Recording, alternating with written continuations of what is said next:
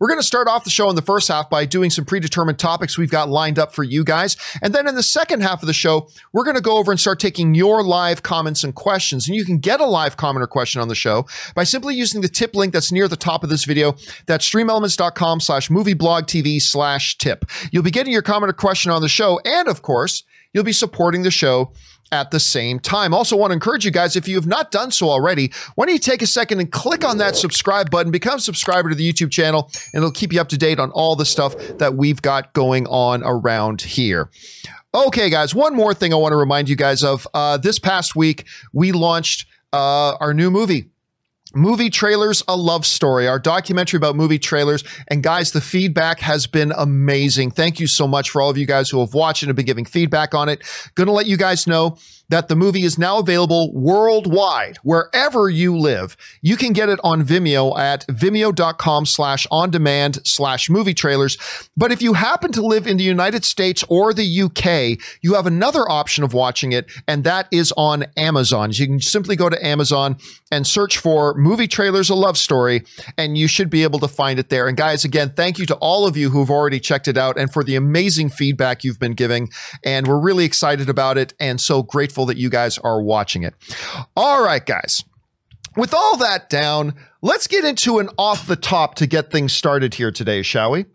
You know, one of the things that everybody's been really excited about has, of course, been Disney Plus, the upcoming, MCU shows that we're already supposed to be well into it, but of course, 2020. But one of the shows that hasn't been given a lot of airtime, nor a lot of talking time, has been the upcoming Hawkeye series. Well, you're about to hear a lot more talk about it because according to Coming Soon and The Verge, Hawkeye, the series, has very quietly been prepping because they're apparently going to start shooting this series next week. Now, obviously, we've got Jeremy Renner starring in it.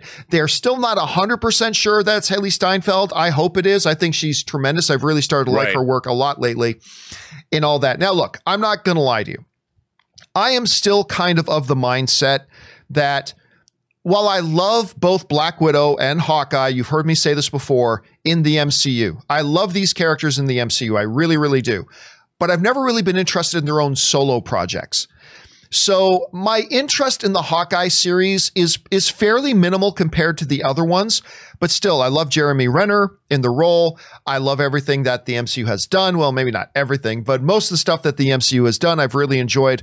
And so I'm looking forward to it. And it is kind of neat, Rob, that Marvel has been kind of displaying this ability to sneak things up on us, because I don't think any of us were expecting to hear that this thing was going to start shooting so soon. Anyway, Rob, what do you think about this news, and where's your expectation level for this show overall right now?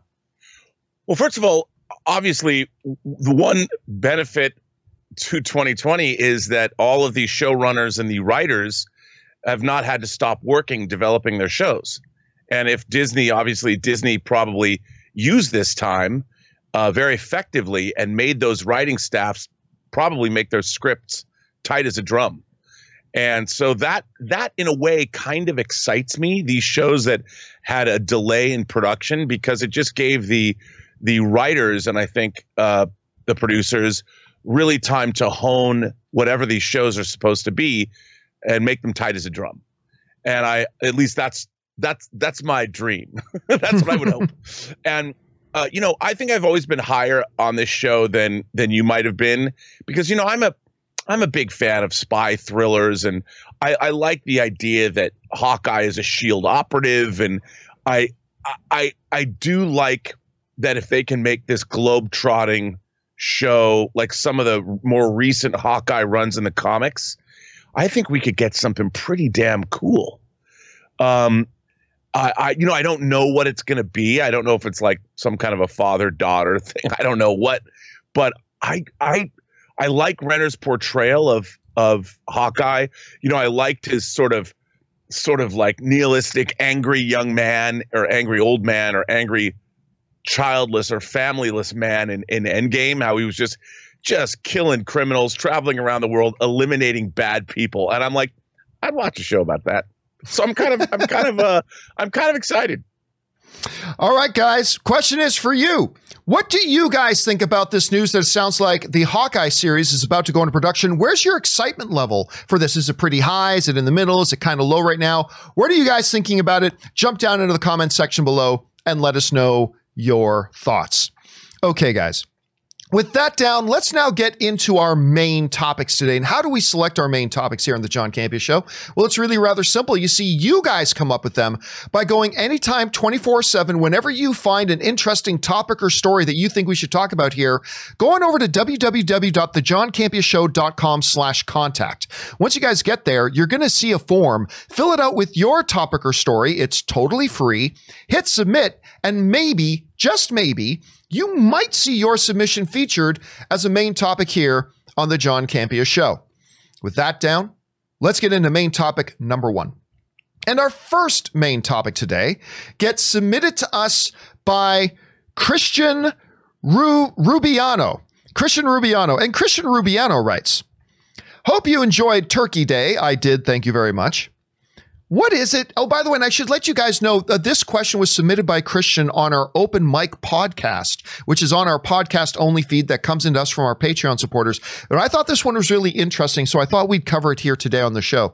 What is it about Zack Snyder's directing style that elicits such a strong response, either positively or negatively, from audiences?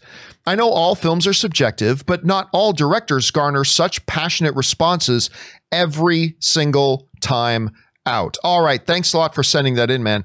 And yeah, listen, it is a really good question. You know, the name Zack Snyder, although it has never been before, but in recent years, Zack Snyder's name has kind of become a lightning rod, if you will, of discussion and sometimes controversy. And he has become that something that I would argue, through no fault of his own, kind of the poster child for what a polarizing director or a divisive director really is. And again, I think it's through no fault of his own. So it's understandable that Christian would ask, you know, what is it about his directing style and what it is he does that makes him so polarizing, so divisive, that elicits such positive responses and such negative responses at the same time? I would argue this. He really doesn't. I would argue that despite all the hoopla we've had the last number of years, Zack Snyder inherently himself is actually really not all that polarizing, nor is he really all that divisive. I think he just, through no choice of his own, kind of got prompted and pushed into this position of being the poster child of the ultimate Marvel fanboy versus DC fanboy war, if you will. And I think Zack Snyder inadvertently and involuntarily kind of became the face of that. Think about this for a little while. When you look at Zack Snyder's work, much like we break our calendar into BC and AD, let's look at DC and ADC. Let's look at Zack Snyder's career before DC and since he started doing DC movies. Well, you look at films like 300, which people, loved. Legends of the, I think, is most underrated, other than Man of Steel, of course, which is the most underrated comic book film of all time. But one of his really more underrated films, Legends of the Guardians, the Al-Ghul, this little animated film he did that I actually really quite like, and nobody ever talks about it, but I think it's quite a good movie. Then he did The Watchmen. Not everybody loved The Watchmen, but, considering the fact that it was considered for a long time, Rob, to be an unfilmable comic book story, like absolutely unshootable. The fact that half the people love it is kind of a testimony, but it never really, even though people were kind of divided over Watchmen, it never really made people divide over Zack Snyder, Then you get Sucker Punch, the one Zack Snyder film I don't like. The only one that he's ever made that I don't like is Sucker Punch. But again, it never made every director has a bad day at the office. Even Steven Spielberg has a bad day at the office. I think Sucker Punch was Zack Snyder's bad day at the office. Then Dawn of the Dead, which a lot of people, I know you, Rob, in particular, have a real affinity for Dawn of the Dead. The point is, before he started doing DC movies, he's made some really strong movies. He's made a couple that maybe weren't all that strong. Every director does. But Zack Snyder's name, Rob, prior to him doing Man of Steel, prior to him coming into the DC universe, was never a polarizing name, was never a divisive name, was never a lightning rod name, even though he was making his films. He never was that. It wasn't until we get to the point that he's doing the DC movies. Man of Steel, which I believe is a masterpiece of the genre that he did. But whenever I bring that up, my comments and whatever get filled with people saying, you don't know what you're talking about, can't be, Man of Steel sucks. And that's fine. That's fair. All films subjective. I got no problem with that. But I think it's bloody brilliant. And then, of course, Batman versus Superman, Dawn of Justice, which a lot of fans hated, a lot of fans loved, blah, blah, blah. And then Justice League with whatever, you know, the hoopla and the circus that surrounded that. My contention is that it's by coming into DC and really launching the DC universe when Marvel was coming up and coming around so strongly.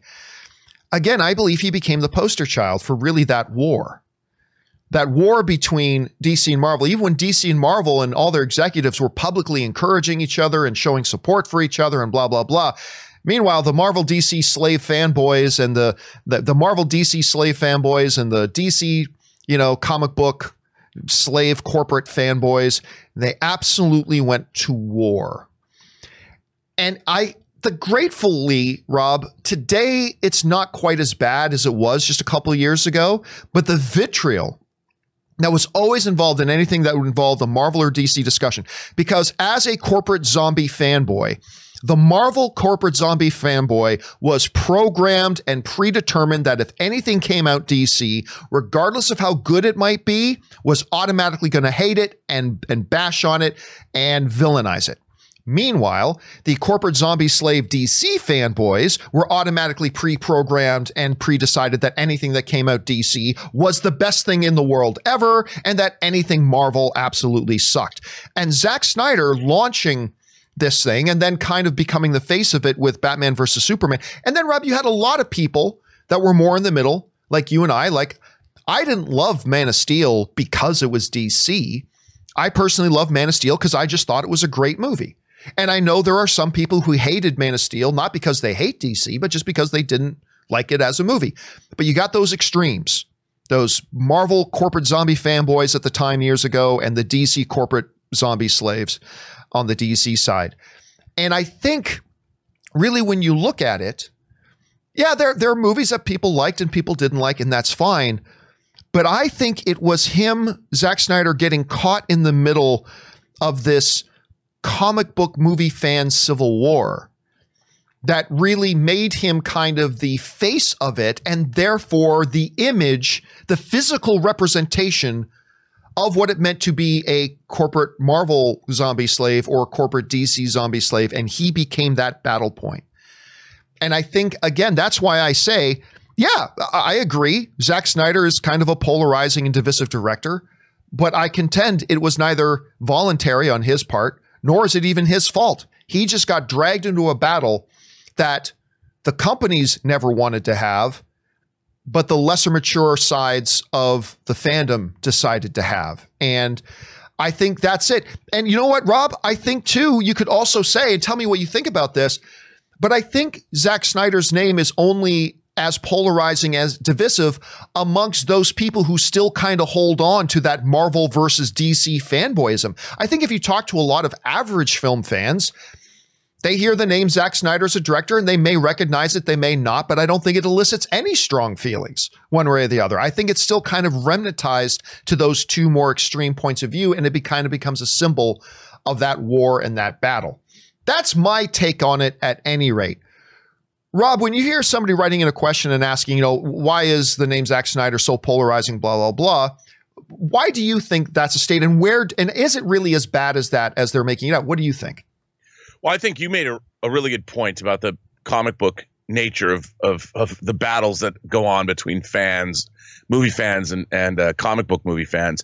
But people have to remember that, you know, he made 300. That was his first comic adaptation. And that was a beautiful, I don't think anyone who liked Frank Miller's comic didn't like Zack Snyder's movie, because it's such a loving, he took what was on the page and beautifully recreated it and gave us a great adaptation of Frank Miller's 300. I don't know anybody that doesn't like it, to be honest with you. And I think that's where, so Zack Snyder, remember, that was a comic book adaptation, not a superhero adaptation, but comics that people liked. And then I think what happened, like for me, Watchmen was a really mixed bag for me because I love the slavish recreation to the comics that he provided from a visual standpoint. I just didn't feel the intellectual rigor was there that made the comic book so why I'm such a passionate fan of the comic book. And like with Man of Steel, I saw things in Man of Steel such as the fight with Zod and Superman, like the scene where they're punching each other in the air, flying with super speed. Yeah. I had never seen anything like that before. And that is what it would look like if two Kryptonians were fighting above an American city. It would be an apocalyptic event that made 9/11 look like, a walk in the park.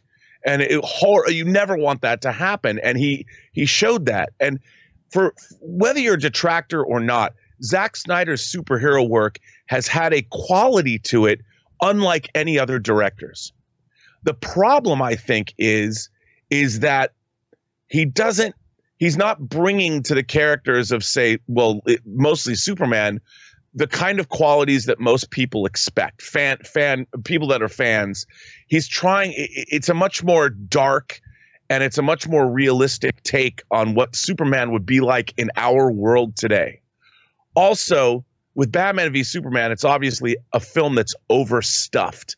Although I think that he brings a quality to these movies that no other director brings. And I think it's a combination of painterly, and I think it's just different. And, where the MCU is more traditional comic book panels and things like that, Zack Snyder went the sort of Alex Ross painterly way of doing things. And he's not providing – his superhero movies don't put a smile on your face. They make you kind of go, "Rrr." Whereas if you watch Civil War, you get a big smile on your face watching that airport battle. It's brightly lit. Even though the friends are fighting, their friends are foes, but it's just different. It's you're watching it in broad daylight. There's no lightning cracks in the sky, and there seems to be less CG, even though there isn't. But it's set more in the real world, and I just think the tone of Snyder's movies is different than what people want. So he's become a divisive character in that way. But like you pointed out, it really became when Marvel was doing what they were doing so successfully, he was doing something tonally that was so different from what Marvel was doing that people weren't, you don't feel great about yourself when you walk out of a Zack Snyder superhero movie. You walk out of Captain America, the First Avenger, or you walk out of Iron Man, and you're like, yeah, man, that was awesome. But you walk out of a Superman and Batman movie and you're like, oh man, that was kind of rough. That was kind of heavy. So it's a whole different feel. And I think people are responding to that. But I understand that what people want is they want the same feelings, maybe not the same content, but they want to feel the same way about their superhero characters. And I think Zack Snyder doesn't do that, but he's never done that.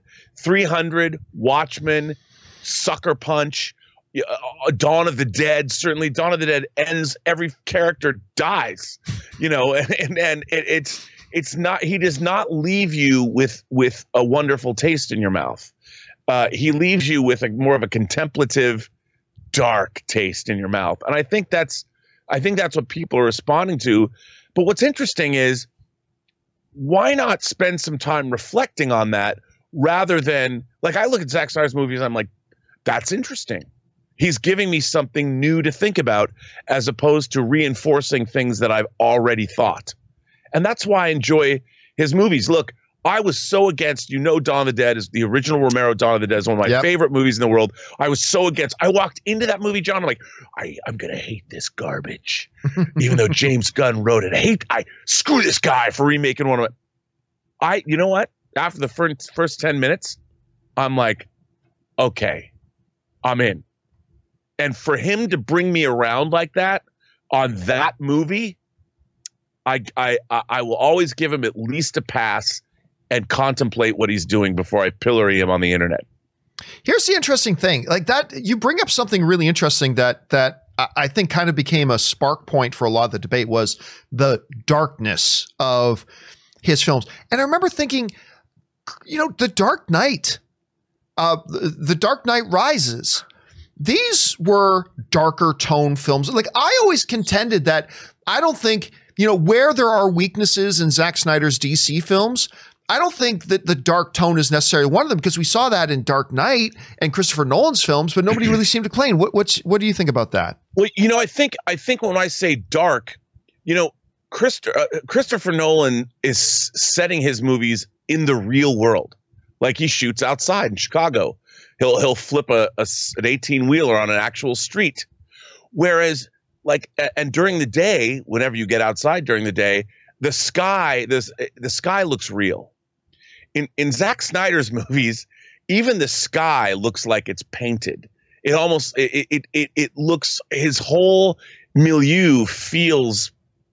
I mean, people forget Tim Burton's Batman movies were very highly stylized, and while they were also over the top, they were also really dark in terms of the way they looked.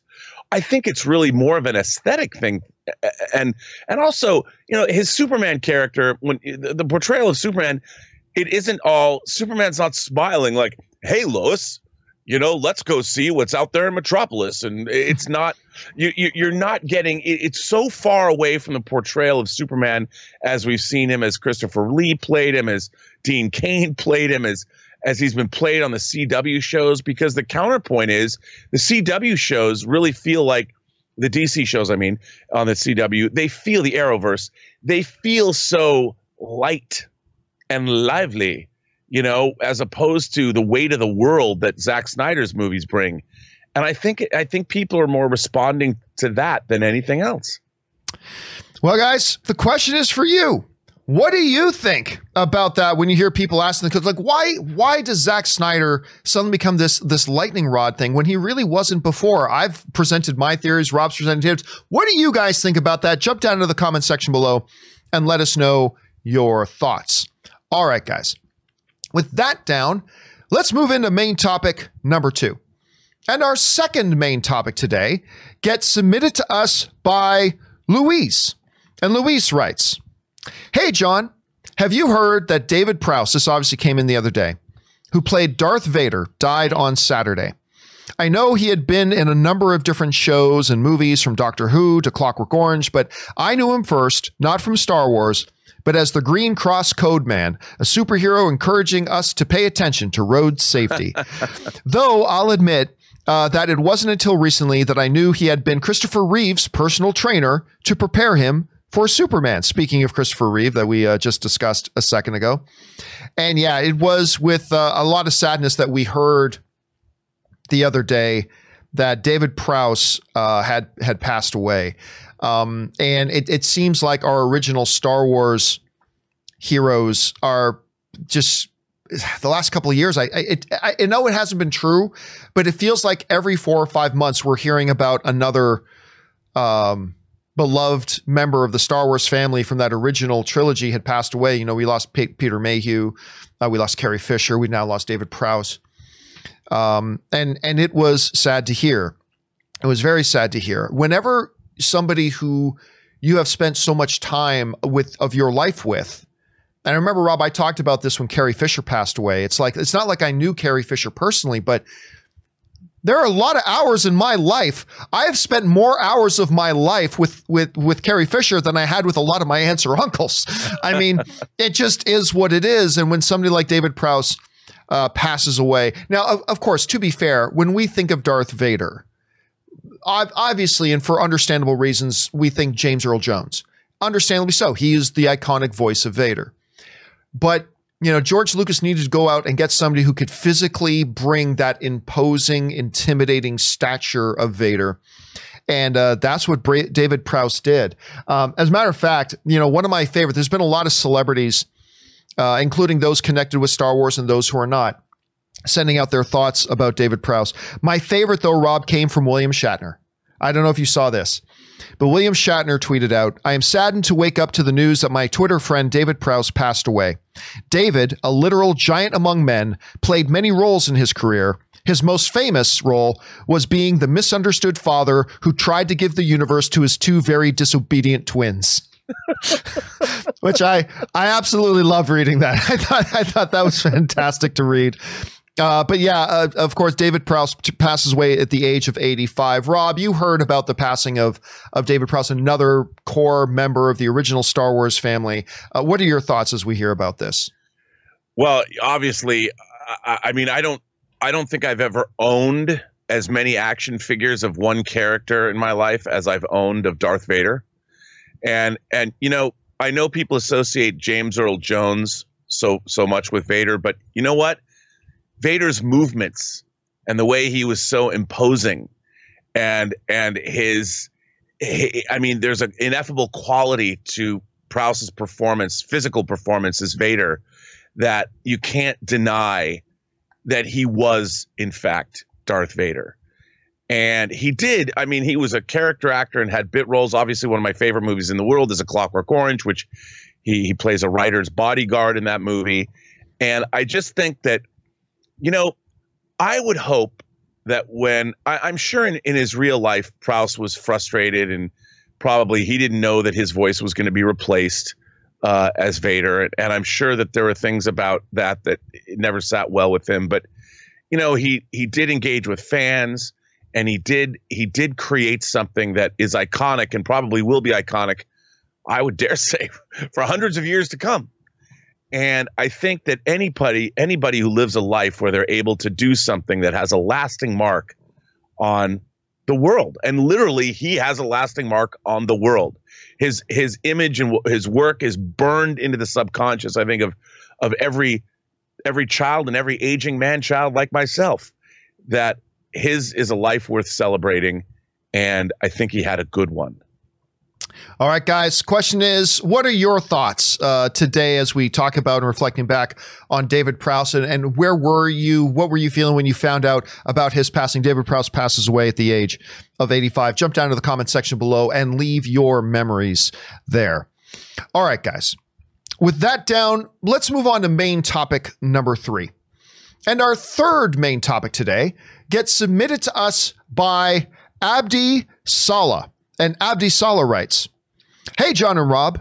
This was the other day. Today is Chadwick Boseman's 44th birthday. And to honor him, Marvel and Disney had changed the intro to Black Panther with him on Disney+. What are your thoughts? And have a good day." All right. Thanks a lot for sending that in.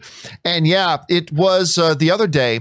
It was Chadwick Boseman's 44th birthday. I still remember, it's one of those things I will always remember where I was exactly and what I was doing when I heard about Heath Ledger passing away. I will always remember exactly where I was and what I was doing when I heard that Chadwick Boseman had passed away.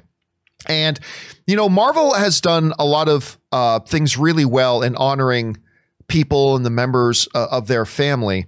And, you know, we got a glimpse from Bob Iger that they were going to do something pretty special for Chadwick Boseman as well. Bob Iger, this comes to us from Variety, who wrote, "Disney Plus redesigned the Marvel logo intro to Black Panther to honor Boseman on November 29th. Boseman, who played T'Challa / Black Panther, died on August 28th following a 4-year battle with colon cancer. Walt Disney executive Bob Iger announced via Twitter that a special tribute to Boseman would be featured as a part of Black Panther on Disney Plus. He wrote, "To all fans of Black Panther, watch the film on Disney Plus late tonight for a special tribute to someone that was and will always be near and dear to our hearts." And then what we got was this tremendous little thing that they did. I think they did something similar for Stan Lee. They gave us like the intro of their Marvel thing. For those of you who haven't seen it, they gave us this intro, but the traditional Marvel intro, but instead what they did is they colored it into the Black Panther colors, and it was all I was about to say all Stan Lee. It was all Chadwick Boseman, which I thought was a really nice little touch. It was a touching tribute, and I think well done. It looked great. It felt great. I felt an emotional pull kind of as I was watching it. And, you know, Rob, this is all coming out as we are getting close to when they're going to start doing Black Panther 2. We found out they're in pre-production now. They're going to start rolling cameras in a couple of months. But anyway, Rob, I thought this was a really classy move on their part. You saw this. What did you think about it? And what are your feelings on it in general? I loved it. I mean, anybody that can elicit an emotional response out of a logo in me in 10 seconds of screen time or whatever, you know what really kills me is that behind the scenes shot where in front of a green screen where you see him just smile big, you know, and I've always liked him as a performer, but I think things like this, you know, this is why the Disney Corporation that everybody, you know, sometimes portrays as this evil empire, they really know what they're doing. And I thought this was an incredibly classy move. They didn't have to do this, but they did. And like you said, the Stan Lee intro was tremendous as well. I love that. And I thought this was a very fitting, great honorarium or whatever you want to call it for Chad Boseman and his time with the MCU. And it shows a level of respect that I think we all need. And for as cynical as you might get, it's these kinds of things, they matter. And I hope they keep it there. I hope they leave it on the front of the movie. I can't see why they wouldn't. I mean, I had the same thought. Like, so we're gonna put up tonight. It's like I'm hoping that wasn't just for the day. Like, I mean, if they decide to change it out, I have no problem with that. I'm saying it would seem like a good idea to leave that up. I think, but I did too. And it was beautifully done. Yeah, it was absolutely beautifully done. I've gone back and watched it like 4 or 5 times. Like, I thought it was really well done. Question is, guys, what do you think about this? You think this is a really nice gesture on their part? Do you think they executed it well? Jump down into the comment section below and let us know your thoughts. All right, guys. With that down, let's move on to our fourth and final main topic today. And our fourth and final main topic today gets submitted to us by All Might, Symbol of Peace. I think people have been hearing I'm watching My Hero Academia right now. So All Might, Symbol of Peace writes, "Hey, John and Rob.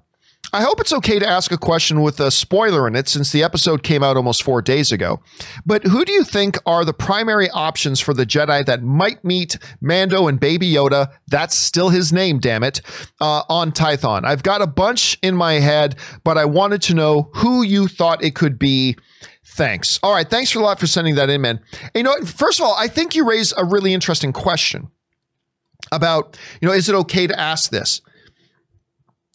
One of the biggest battles that always goes around fan communities is the issue of spoilers.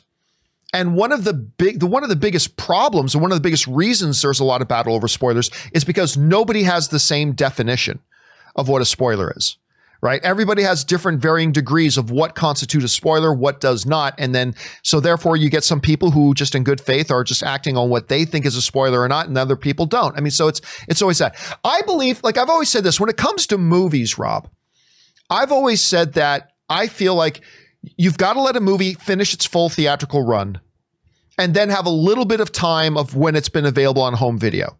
If you have not seen a movie by the time it's done its full theatrical run and it's been available to you for a few weeks on home video, then you're clearly not all that interested in the movie and it shouldn't bother you at all. With television though, Rob, I've always had a different thing because television is different. I've always kind of thought like with television, you've got 24 hours, like max, before hearing major story points about what happened in that episode, because there's another episode coming next week. Right. There's another episode coming next week. At some point, the fans have to be able to and allowed to openly discuss the events that happen in a show. So that's why. So I still think you got to give it a little bit of a buffer. Don't start revealing major spoiler points and major plot points for about 24 hours. But after that, I think we just have to accept that if you can't watch a show in the first 24 hours, then you've got to exile yourself from social media until you have a chance to catch up, because the fans have got to be able to talk about it. So I'm totally fine that here we are about 4 days later that you're asking a question involving Mandalorian. And with that said, let's actually get into it. So, of course, at the end of one of the things that gets revealed in the last episode of Mandalorian, the Jedi, as it was called, was that Grogu, and yes, to me, damn it, he is also still Baby Yoda. I don't care what they call him. He's still Baby Yoda to me. So they find out that Baby Yoda needs to go to this planet Tython, get into this Jedi temple, where hopefully there's such a connection to the Force that maybe another Jedi will feel that Baby Yoda is there and will come. So it raises a lot of questions, including who could that Jedi that shows up responding to the Baby Yoda Force call throughout the galaxy, call collect, who is that going to be? I think there are a number of options. Option number one, by the way, is nobody. Nobody shows up. That they get there, there's some monsters or bandits that they have to deal with, but at the end of the day, nobody shows up, and so he just continues to go on in search for their people. But if somebody does show up, there are a few options, and I want to go over those with you guys. One of the options, of course, is Luke Skywalker. I mean, theoretically speaking, Luke is out there right now at the beginning stages of trying to reassemble the Jedi Academy, right? He's just at the beginning stages right now of reforming the Jedi Order. That's what he's out there somewhere. So that's possible. Maybe you could get in a Mark Hamill with a little bit of de-aging. Maybe they bring in another actor to play younger Luke, but that's a possibility. I'll tell you right now, I don't want it to be Luke. I want them to keep this separate, even though Luke is my favorite character in the world, but Luke Skywalker is definitely one of the possibilities. Another possibility a lot of people are talking about is Mace Windu. You know, Samuel Jackson, we all know he'd want to come back. I mean, we didn't see him die technically, so there's that. So maybe a Mace Windu shows up. Then we've got some Force Ghost possibilities. A Force Ghost Qui-Gon Jinn. Remember, Liam Neeson made an appearance. Granted, it was via video, but Liam Neeson made an appearance at Star Wars Celebration a couple of years ago to talk about Star Wars and stuff like that. Maybe he's still connected in. Maybe they bring him in as a Force Ghost. Maybe it's Force Ghost Yoda. We've seen that happen a number of times, not to mention in the most recent movies.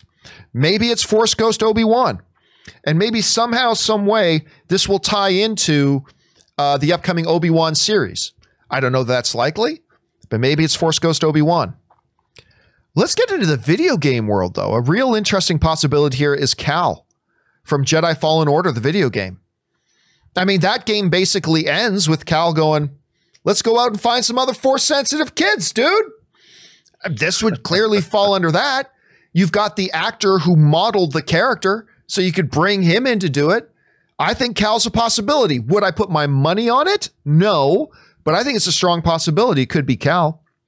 Or what about the more obvious one? The last couple of episodes have been, you know, they've turned Mandalorian into who from Rebels will pop up now kind of show, but we had Bo-Katan, which is great. We had the Ahsoka Tano episode, which was great. Doesn't it stand to reason that maybe Ezra Bridger is the one that comes down and finds them? I would actually put my money on that. I don't think it's a slam dunk 100% sure, not at all. But I think out of any of these options, I think that might be the more likely, even though I wouldn't give it a super high percentage chance. So Ezra Bridger becomes one of the possibilities. But then the final possibility is simply this, which is actually kind of the one I hope they do, which is a character we've never seen of, heard of, or ever met before. Because damn it, isn't that basically what Mandalorian was supposed to be anyway? Expanding the Star Wars universe to give us new stories and new characters. And lately it's been, who's the pop-up character we already know of the week? But right. And I've loved it.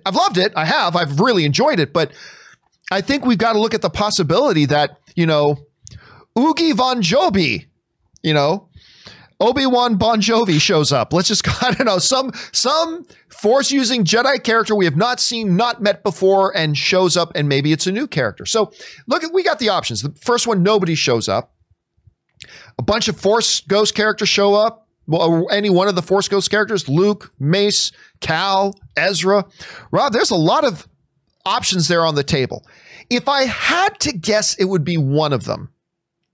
I'm going to put my guess towards Ezra Bridger maybe showing up. I mean, all signs seem to point to that. The very fact that they mentioned Grand Admiral Thrawn in the last episode, and we know that how Ezra's story ended in Rebels with Grand Admiral Thrawn and how that's connected. We just saw We just saw Ahsoka Tano. We just saw Bo-Katan. It is, of course, Dave Filoni that's involved in this. So if I had to pick one, I would guess it's Ezra Bridger. My preference would be an unknown character. Rob, you're looking at that list. Where does your head go about who we might actually see Baby Yoda run into at this temple on Tython? Is it one of these? Could it be some other options I'm not thinking of? No. How do you think this is going to go?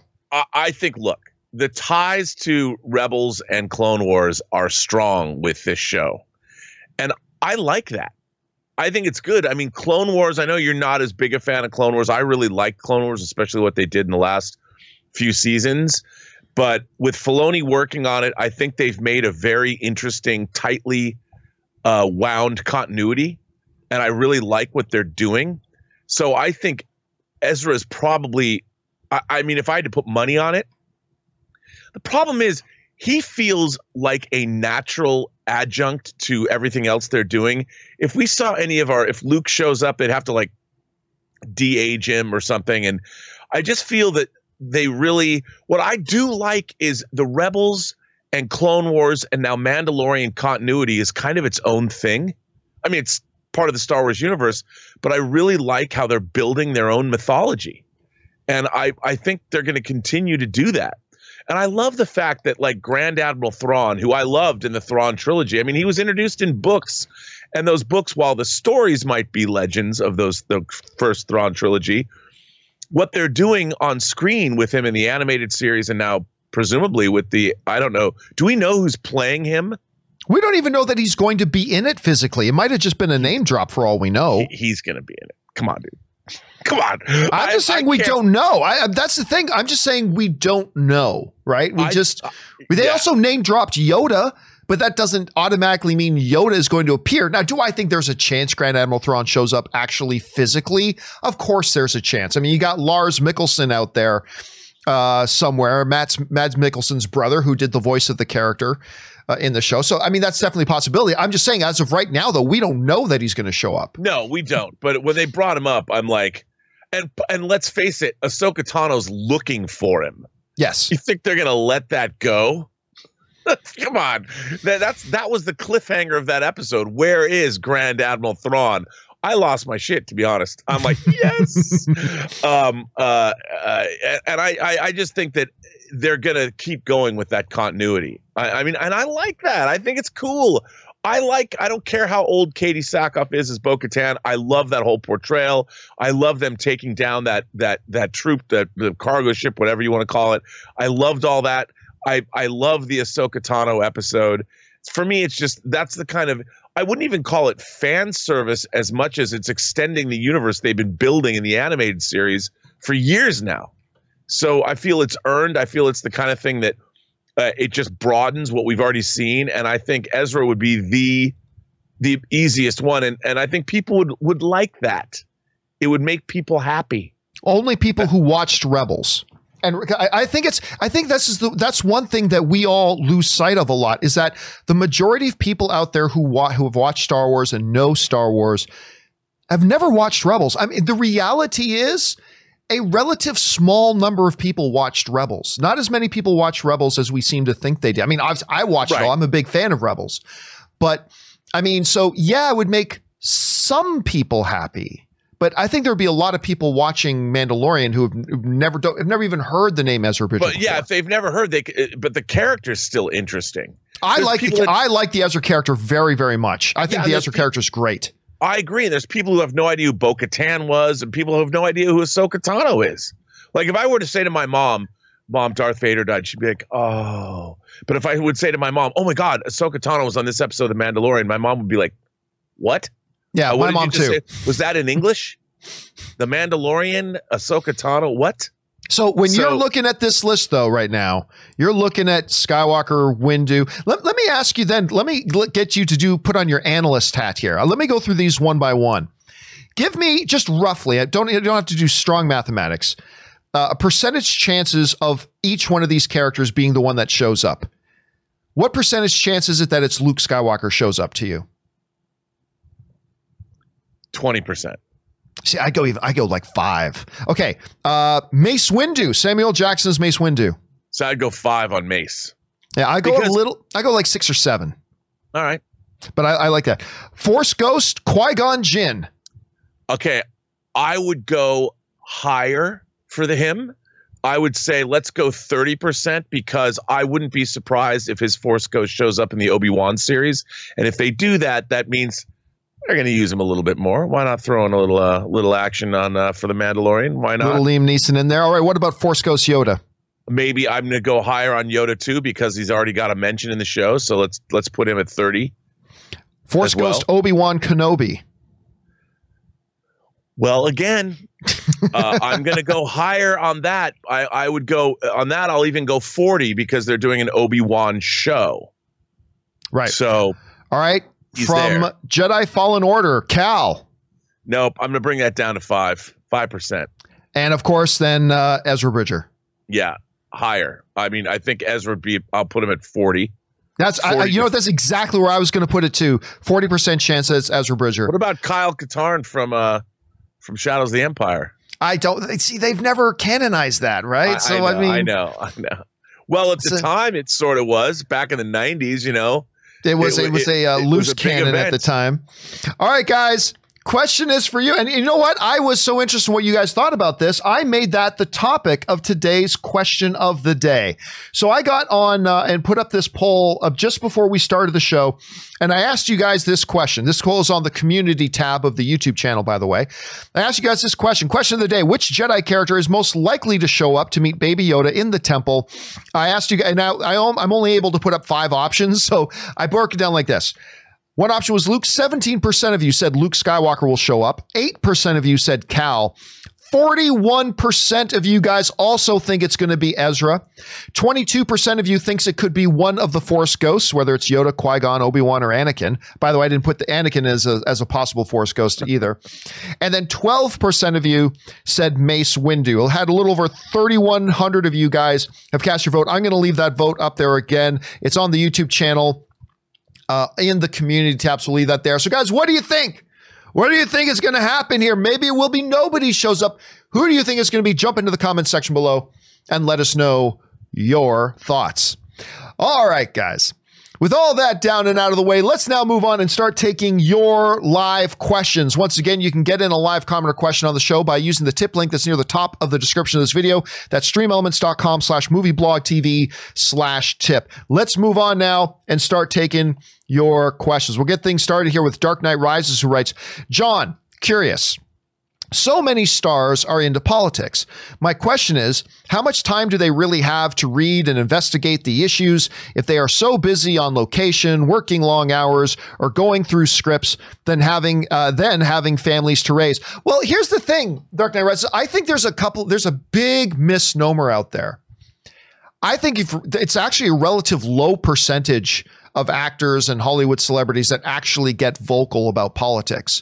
It feels like it's a lot of them, but really when you break it down, it's a relatively small percentage of them that do it.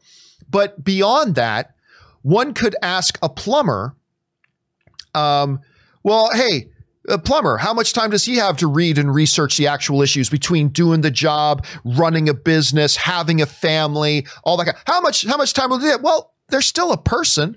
And they're still a person. Politics affects everybody. And people should have an opinion. And so do we go around telling plumbers to shut up and not talk about politics if they want to? Of course not. And really, the only difference between celebrities and everybody else is that they're higher profile people. More of us know who they are. So I think there's 2 things. Number one, I don't think as many celebrities speak out about politics as people would have you believe. I think it's a much smaller percentage than people think. But the other thing is there's still people with a job who live in a country that is affected by politics. So they'll speak out about it as much as plumbers or accountants or lawyers or fast food restaurant managers or whoever else it is. And so there's really no difference. And I think there's a little bit of a hypocrisy in there when we say that we should be allowed to say things that we think about regarding politics of people who are into acting or whatever. They shouldn't have that same privilege. So anyway, there's a little bit of a thing there, Dark Knight. All right. I Love Mando writes, I saw this amazing documentary. I see what you did there. I saw this amazing documentary about movie trailers by my favorite YouTuber. It reminded me of watching documentaries with my mom all the time when she was around. She loved documentaries, and she would have loved this one. I am sure of it. Thanks, John. Oh, dude, I don't know that you could have said something more honoring and more humbling. Thank you for that. That's really special. Thank you so much for that, man. I appreciate that very, very much, my friend.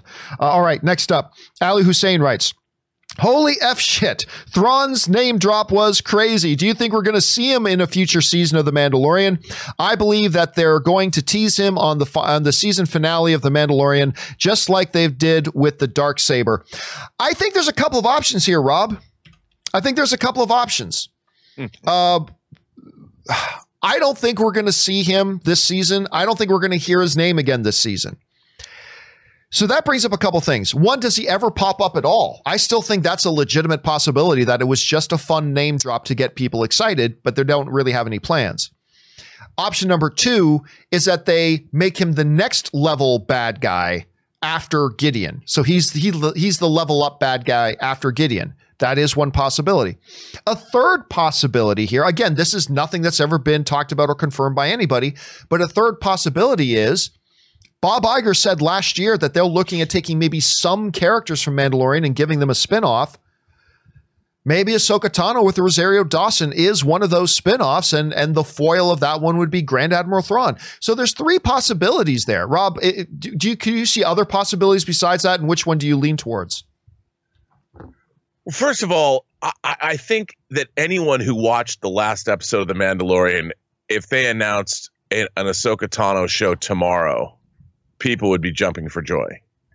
And as far as, dude, I love Grand Admiral Thrawn, and if you told me that they were making an Ahsoka Tano show and the big bad was Grand Admiral Thrawn, or that Grand Admiral Thrawn was the actual architect behind the First Order. As a matter of fact, why not make him the head of the First Order and we just haven't seen him? I mean, I would be like, yes, I would love to see something like that. And I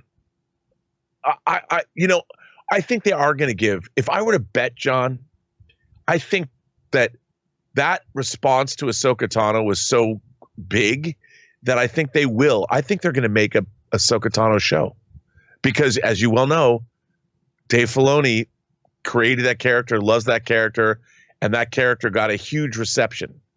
So in terms of villains or anything and who's going to show up, I think we have a bigger all I know for a fact is I think they're going to make an Ahsoka Tano show. This was absolutely a backdoor pilot. That's what they thought about when they did it. It was well received, and that's what I think is going to happen.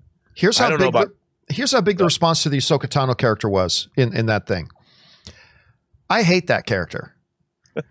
Although I say I hate the character, but there are moments that character's used in Rebels where I thought they used it pretty well. But I don't like the character. I don't like the Ahsoka character at all. I think it's a lame character. I think it's lame that people like her. But whatever, that's fandom. We all have things we like and don't like in fandom.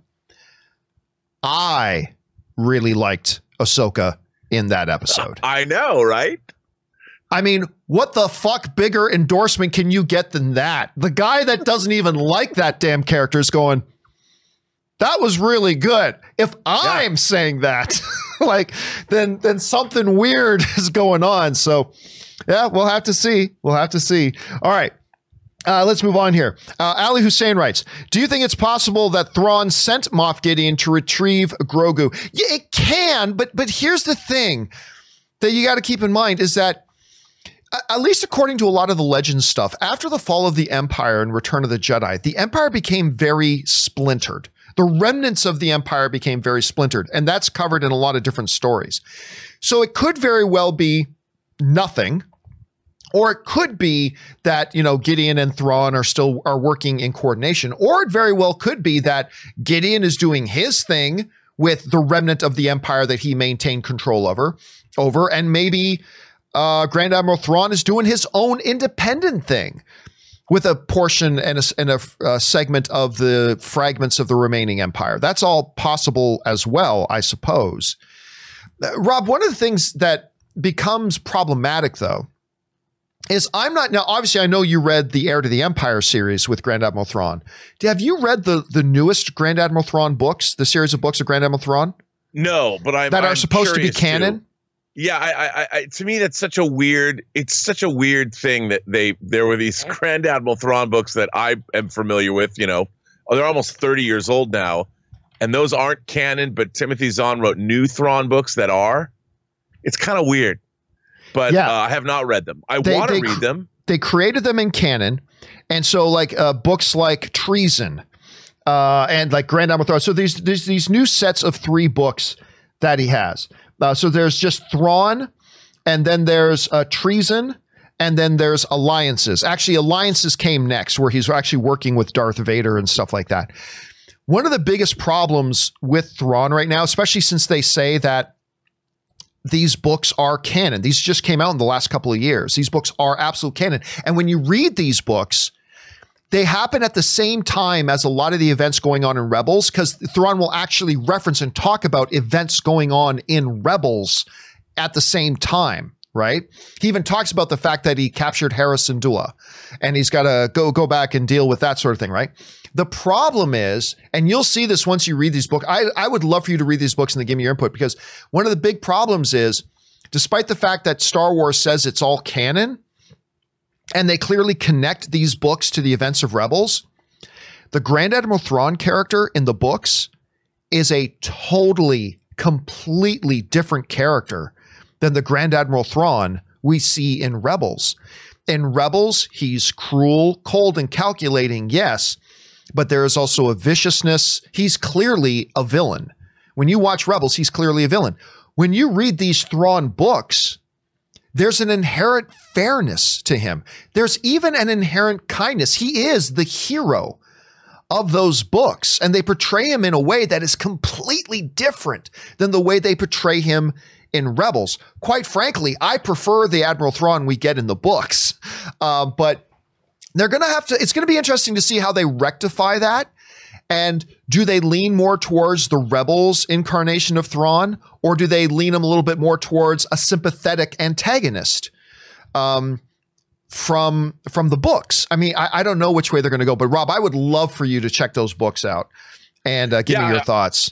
Yeah, I wouldn't mind. I mean, it would make me, you know, I don't just have the original Thrawn trilogy. I have the hardcover comic adaptation collected, you know, and I always like that too. But I would love to read those new books. You know, I would, although I haven't been reading a lot of, I mean, I still read Star Trek tie-in fiction, but I have not read a lot of Star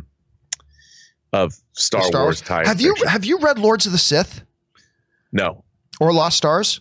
No, I know you. You make me. Every time I hear people talk about Lost Stars, it makes me want to read Lost Stars. Read Lost Stars and read Lords. I think Lords of the Sith is the best Star Wars novel, certainly in the canon era. I think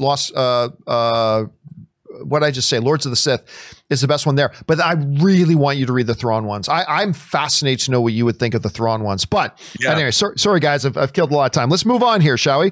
Next one up, Ali Hussein writes, do you think that Moff Gideon is working under the orders of Grand Admiral Thrawn? I don't think so, but it is absolutely a distinct possibility. He would be his superior officer there, because remember, it's not Grand Moff Gideon, it's Moff Gideon. He ain't Tarkin. Gideon isn't Tarkin. He doesn't have the same rank or whatever that Tarkin did. So he's not Grand Moff. So I think he would probably be under Grand Admiral Thrawn. Ali Hussein also writes, the rumors going around that maybe Mace Windu is still alive. What's your thoughts on that? Again, unlikely, but not something I would fall out of my chair in shock and surprise if he pops up in the next episode of Mandalorian. So, but I still think quite unlikely, but we'll see. Baylor Girl writes, love laser swords. I love it when they throw in the laser swords thing. It's just a little wink and a nod to that. I like that too, Baylor Girl. Quintus Deschen writes, like many other Disney Plus subscribers, I watched the newest Mandalorian episode with my younger cousin. During Ahsoka's reveal, we both just stared silent at each other like two deer caught in front of floodlights. My favorite episode thus far. What are your thoughts? I thought it was a very good episode. And like Rob, I was saying earlier, A testimony to how good I thought the episode was I'm the guy that doesn't even like this character. I'm annoyed by this character normally. Right. The portrayal in this episode was great. And you know what made it extra great is that, and I think this speaks to Dave Filoni, who didn't know shit about directing live action. He said so himself in the episode. He said, I have no idea what I'm doing. I don't know how to do live action. I think it is a testimony to his growth and maturation as a director. Because, I was worried because Dave Filoni, he has a habit, as much as I like Dave Filoni, he has a habit of taking Ahsoka Tano, making her the centerpiece of everything. He eventually turned Clone Wars into the Ahsoka Tano show. He even had to have Rebels, which is a separate show, and had to bring her into it and make her, she's the one who had the big grand epic fight with the big bad guy. And so I was worried he was going to bring Ahsoka Tano into Mandalorian and make it all about her. But he didn't. He brought her in. And he used her the exact same way he used Bo-Katan, the exact same way they used the Marshal in episode 1 of season 2. They used her simply in the role of the next piece of the puzzle that moves Mando onto the next stage of the journey. And I think by not making her the absolute centerpiece and making sure the show was still about Baby Yoda and still about Mando and not making the universe revolve around her like I was afraid he would do, by not doing that, he actually made the character more interesting to me. He made the character more likable to me. And I think that was also a testimony to that growth as a live action director that I said we were going to see in Dave Filoni. I told you the next time we see him direct live action, it's going to be exponentially better than the first couple of things he did. And I think that was a sign of that. I don't know. What do you think about all that? No, I think you're right. It still wasn't up to par. I mean, I loved the cinematography and the look of it all. A lot of people have been comparing the way it looked to a Kurosawa thing, especially like in the forest and all of that. People calling it space. I heard people calling the location Space Japan. Yeah, it was Space Japan. And it was feudal Japan. It felt kind of like feudal Japan in many ways, like a Kurosawa film. It really did. It absolutely did. Although I kept wondering, like, where is Ahsoka Tano sleeping? Dude, Ann and I said the same thing in our spoiler because like, Bo-Katan says she's off on this planet. It's like, so what? She's been camping out in the woods for 4 weeks? Like, where is she? Is her ship there? Like, and she had to have been there. I mean, Bo-Katan either has been talking to her or visited her there. And I'm like, where? She's just like in the woods. That was weird. But the rest of it, I really did enjoy. I thought he's definitely developing his chops as a live action director, and visually it was really ambitious and all of that. And Michael Biehn, dude, Michael Biehn. I loved, I love him. If nothing else, bringing people back like Michael Biehn and Carl Weathers, I just love that. Because you know what it does? I mean, a lot of these guys, a lot of these actors who were popular decades ago or in these very popular films have found their careers certainly not turning out the way that they had maybe hoped. And I love very Quentin Tarantino-esque. These guys, Filoni and probably Favreau, are going back and getting these actors they grew up with and that they love and putting them in the show. And I think that's one of my favorite aspects of this show is just seeing all the actors, getting Katie Sackhoff to play Bo-Katan. I mean, I just love all of these secondary characters. Werner Herzog. I mean, come on. Yeah. It's just Ming-Na Wen. Yeah, and it's just one of the joys of this show. And I love that aspect of it. It's like when Quentin Tarantino would get like Robert Forster or Michael Parks or something to come back. And I agree with you. Overall, no. Was it my favorite episode of Mandalorian so far? No. Probably not even in my top 3. But It was great. It was great nonetheless. I really enjoyed it. And I love it when something completely exceeds my expectations. I love it. And because, my expectations were only so going into that episode. At best, it was so, and it blew my expectations away, and that's always a great thing. All right, next up, we got John Cooper who writes, "Hey, John, love your show." Thank you so much, John. "I am new to this, but a longtime fan. Anyhow, my question for you is, now that Wonder Woman is coming to HBO Max, could we expect HBO Max to come to Roku by then? I think it would be smart. Thank you, and viva La John Campea Show." Well, thank you a lot for that, John. Yeah, Rob, listen, I would say there's a very strong, I'll go as far as this. I'll be really surprised if HBO Max is not on Roku by the time Wonder Woman 84 comes out. We've already seen that they were able to negotiate and get the deal done with Amazon Fire Stick. We now have a clear picture of what the issues were. And we've already heard that Roku and HBO are talking. So, yeah, I think for HBO to get as much bang for their buck out of this move of moving Wonder Woman 84 to HBO Max, which we can debate whether that's a good move or a bad move, but that's a separate issue.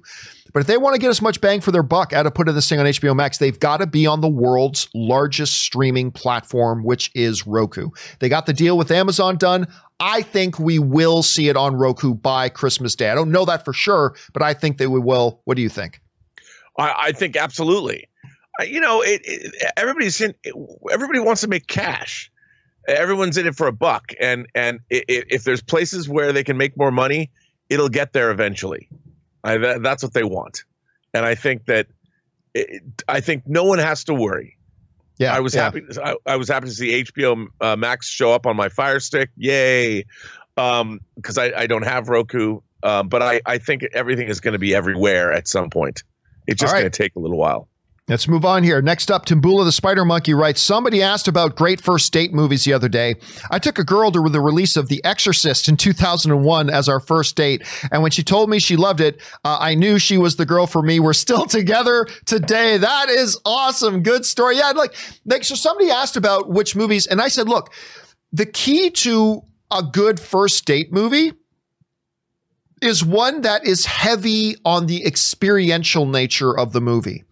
So that means a great comedy, because a lot of laughing. That's an experiential event. But I also said a good, scary horror movie is also a great first date. Once again, because it really plays into the higher experiential eventness of it to give you guys, because at a first date, once you come out of that movie, now the two of you, whether you're perfect strangers to each other and you just met or you've known each other for a while, you now have a shared experience together. And that is a great start. And I love your pick of movies there, Timbula. And that is awesome that you guys are still together to this day.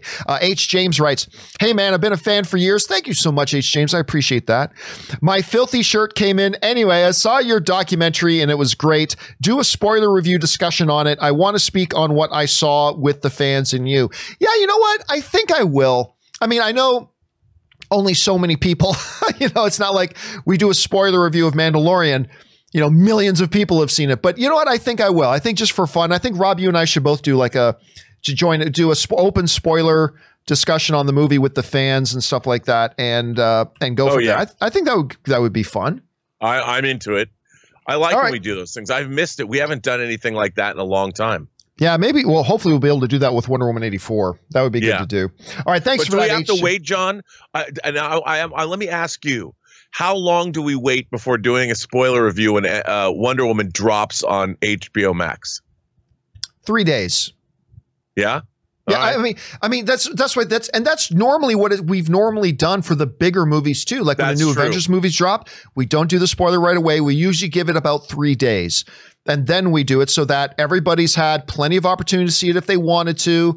And, then we do a spoiler discussion for those who want to. And those who haven't caught it yet, they can come back and watch it later. But I'd say, maybe December 28th, 29th, something like that. I think we probably do that. But we'll see. Unless the movie totally sucks and neither of us want to talk about it anymore. But we'll find out. I still have faith in Patty Jenkins, man. Anyway, thanks for that, H. James.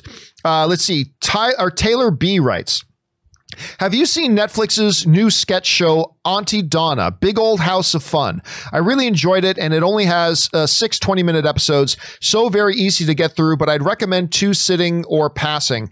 Has cameos from Ed Helms, Anthony Starr, and Weird Al. Rob, I've never even heard of this. Have you heard of this show?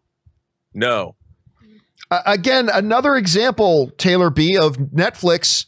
We don't know how to let people know about the stuff we're putting on our own network. I just don't get it. Now, one of the things that I think they should start doing what HBO does, Rob.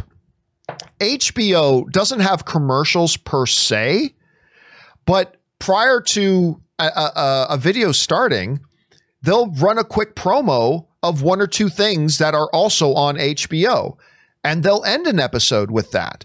they do what they can to raise awareness of the content that is on their channel. And Netflix is just terrible at that. Because this, again, Auntie Donna's Big Old House, I've never even heard of it, Taylor, but I'll keep my eyes open for it. It sounds interesting. All right, Willow writes, since you have done a segment about this in your documentary, what do you think about the lawsuit over the trailer for Drive? Does it have any substance? Or is it completely frivolous? Can a misleading movie trailer be considered the case for false advertising? All right, thanks for writing that in, Willow.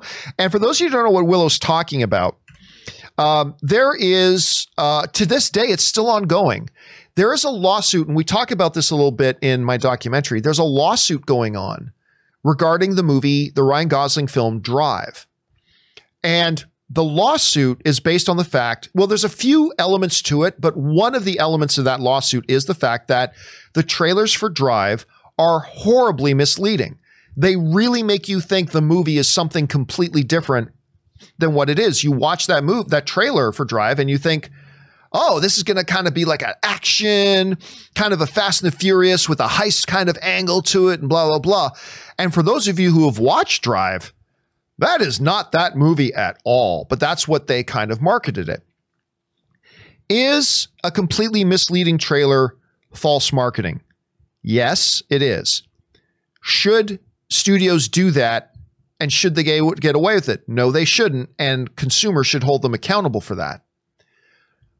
But is there actual legal basis for suing them? The answer to that is no, because if you want to sue a studio for a misleading trailer, the onus is on you to prove that they were deliberately trying to mislead the audience. And how do you do that, Rob, when every clip that was in that trailer is from the movie? We're showing you stuff that's in the movie. How you interpret that is on you. And is it a little underhanded? Yes. Is it a little devious? Yes. But is it legally liable? No. And that's why this court case has never really gone anywhere and never really will. I don't know, Rob, do you got an opinion on that? Well, I mean, if you think Ryan Gosling is only going to be in movies like The Notebook, and then you wind up taking you and your friends to go see Drive after that scene in the elevator, I think you'd be like, uh-oh.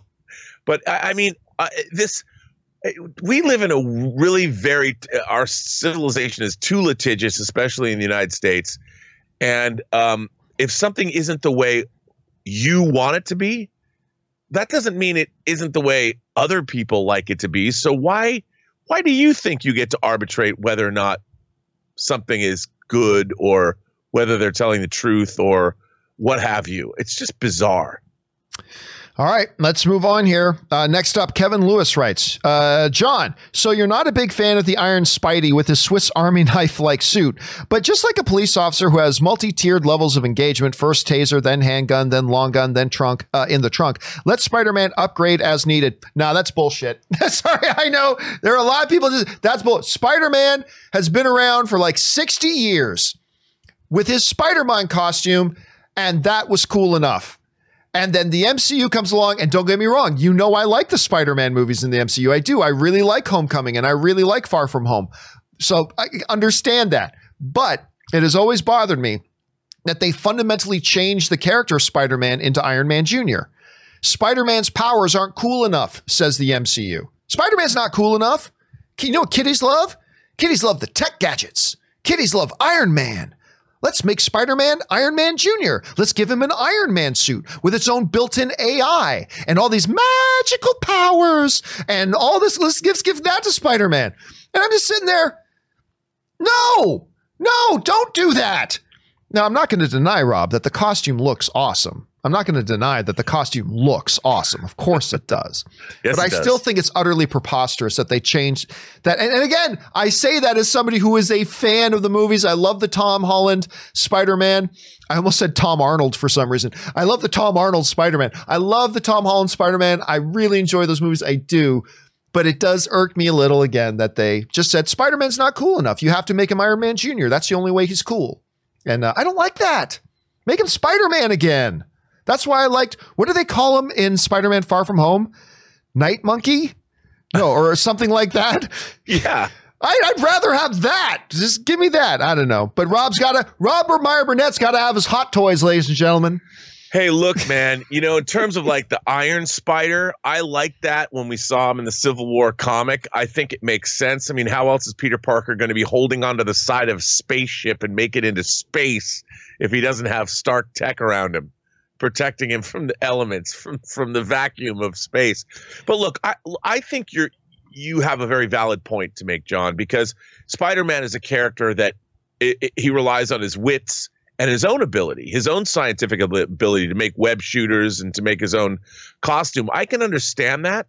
But for me, within the continuity of the MCU, I did like this sort of mentor relationship Tony Stark and Peter Parker had. And it seemed it worked for the MCU. But I do think there was maybe an over-reliance on that. And I'm hoping that in the next Spider-Man film, they're going to move more away from that. And Spider-Man's going to realize, you know, I'm leaning on Stark tech too heavily, and I need to develop my own bad self if I'm going to continue on protecting the neighborhood that I'm supposed to be so friendly towards. You know what I liken it onto, why it bothers me? It's like, you know what? We're going to make a new Batman movie. But let's say at the beginning, but you know who people like Shazam, Rob. People like Shazam. You know what would be cool? Let's at the beginning of the next Batman movie, let's have him find the crystal of Ar-Shahal Mallah. I don't know what, I'm just making something up. He finds this mystical crystal and it gives Batman super speed and invulnerability too. And that's Batman now. It's like, no, Batman's cool enough. He doesn't need the crystal of Al-Shahal Mahal. He doesn't need that. He doesn't have to have super speed. Dude, you realize Batman. Someone's going to make a drawing of the crystal of Al-Shahal Mahal. There's Warner Brothers reps right now going, that sounds like a good idea. And I just ruined Batman, everybody. I just completely ruined Batman. Batman Dark Metal 2. The powers of Al-Shahal Mahal, whatever. Somebody make that T-shirt. Somebody make that a deity that we're somebody get a hold of Boss Logic and tell them to make that poster for that next Batman and the Crystal of Al-Shahal Mahal. Get Boss Logic on that. I want to see that poster. Okay, why not? Because why not? All right, next up. Chris writes, and he tips in $20. Thank you, Chris, for supporting the channel on that level, man. Hey, John, I know I've said this on the show a couple of times, but if you get a chance, would you be willing to do a review of the documentary I Am Heath Ledger? No. I'd love to hear your thoughts on it. If you can't, it's all good. Hope you're doing well. No, and I am very interested in watching it because you and a couple of other people have told me that's really quite good, and I do love stories like that, so I am going to check out that documentary. Absolutely. But I won't be reviewing it. I just kind of have a rule for myself that if I can't get a review, like an official review up of something within just a couple of days of it being released, then I just won't do it. Then I just don't put up a review. It's just that simple. You know, I was going to do a review of the new Christmas movie on Netflix, The Happiest Season, with Mackenzie Davis, Dan Levy, Kristen Stewart. And I was going to do a review of it, but it's been out for days already. And so I ultimately decided not to do a review. So no, I won't be doing a review of it, but I am going to check it out. And I'll probably just kind of give my thoughts on it in a live chat at some point about what I think of it, because I am very interested in it. But thanks for asking that, Chris. I appreciate it. And thanks for putting it on my radar, man. I really appreciate that, dude. All right, next up. Darklock63 writes, according to Star Wars Rebels fandom, Ezra is 2 days older than Luke and Leia. I have not read Star Wars Rebels fandom. I haven't read that. But yeah, I mean, it makes sense. I mean, you can look at the age and you know they're roughly around the same age. So whether he was born same day, a few days apart, a month apart, whatever, that makes sense to me, Darklock. That totally seems consistent. All right, next up, Orange Hand writes, I really like Star Wars, Daddy. Which trilogy is next? Well, Geo Jr., you can pick up the one with the clear plan and strong story, but was poorly written and acted, or the one that is better made overall, but consistently shifted gears and ended up a disjointed mess. Yeah, I mean, that's kind of where you're at with you got the original trilogy.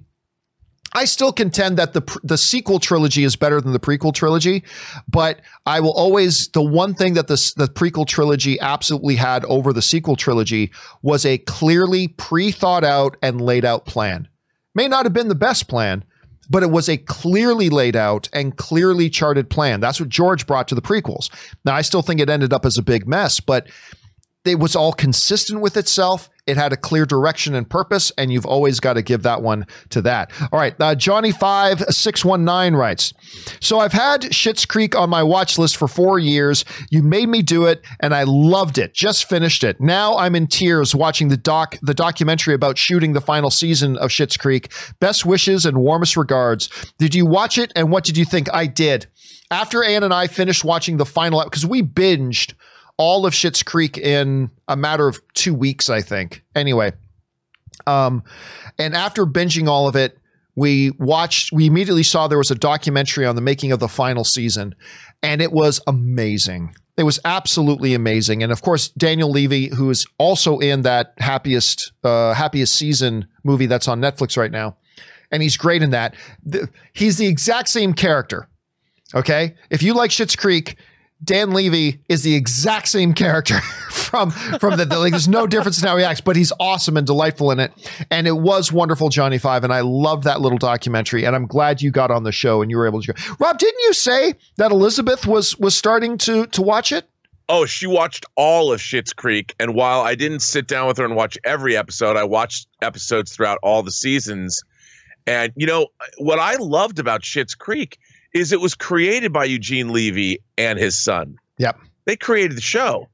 And I really like seeing his character develop, you know, kind of, he got more and more a little flamboyant, let's say, over the course of the show. And and he directed a lot of episodes. You know that he was one of the people that won 1 year for the Emmys. He won for writing, directing, acting, and producing in 1 year. Yeah, he was the first guy. He was the first guy ever, if I'm not mistaken. Yeah, to win all the awards. He won all the awards, and you know, I have to tell you, the two shows that we've been enjoying here in the household have been Schitt's Creek and Kim's Convenience because of you. Yes, I had never heard of Kim's Convenience before. What a delightful show that is! And I'll tell you something else. It for me, it's now the troika along with. Why am I drawing a blank on it? You know, Kenny, Letterkenny as the troika of three shows from Canada that I think have a uniquely Canadian sensibility. And that's one of the reasons that I love those shows so much.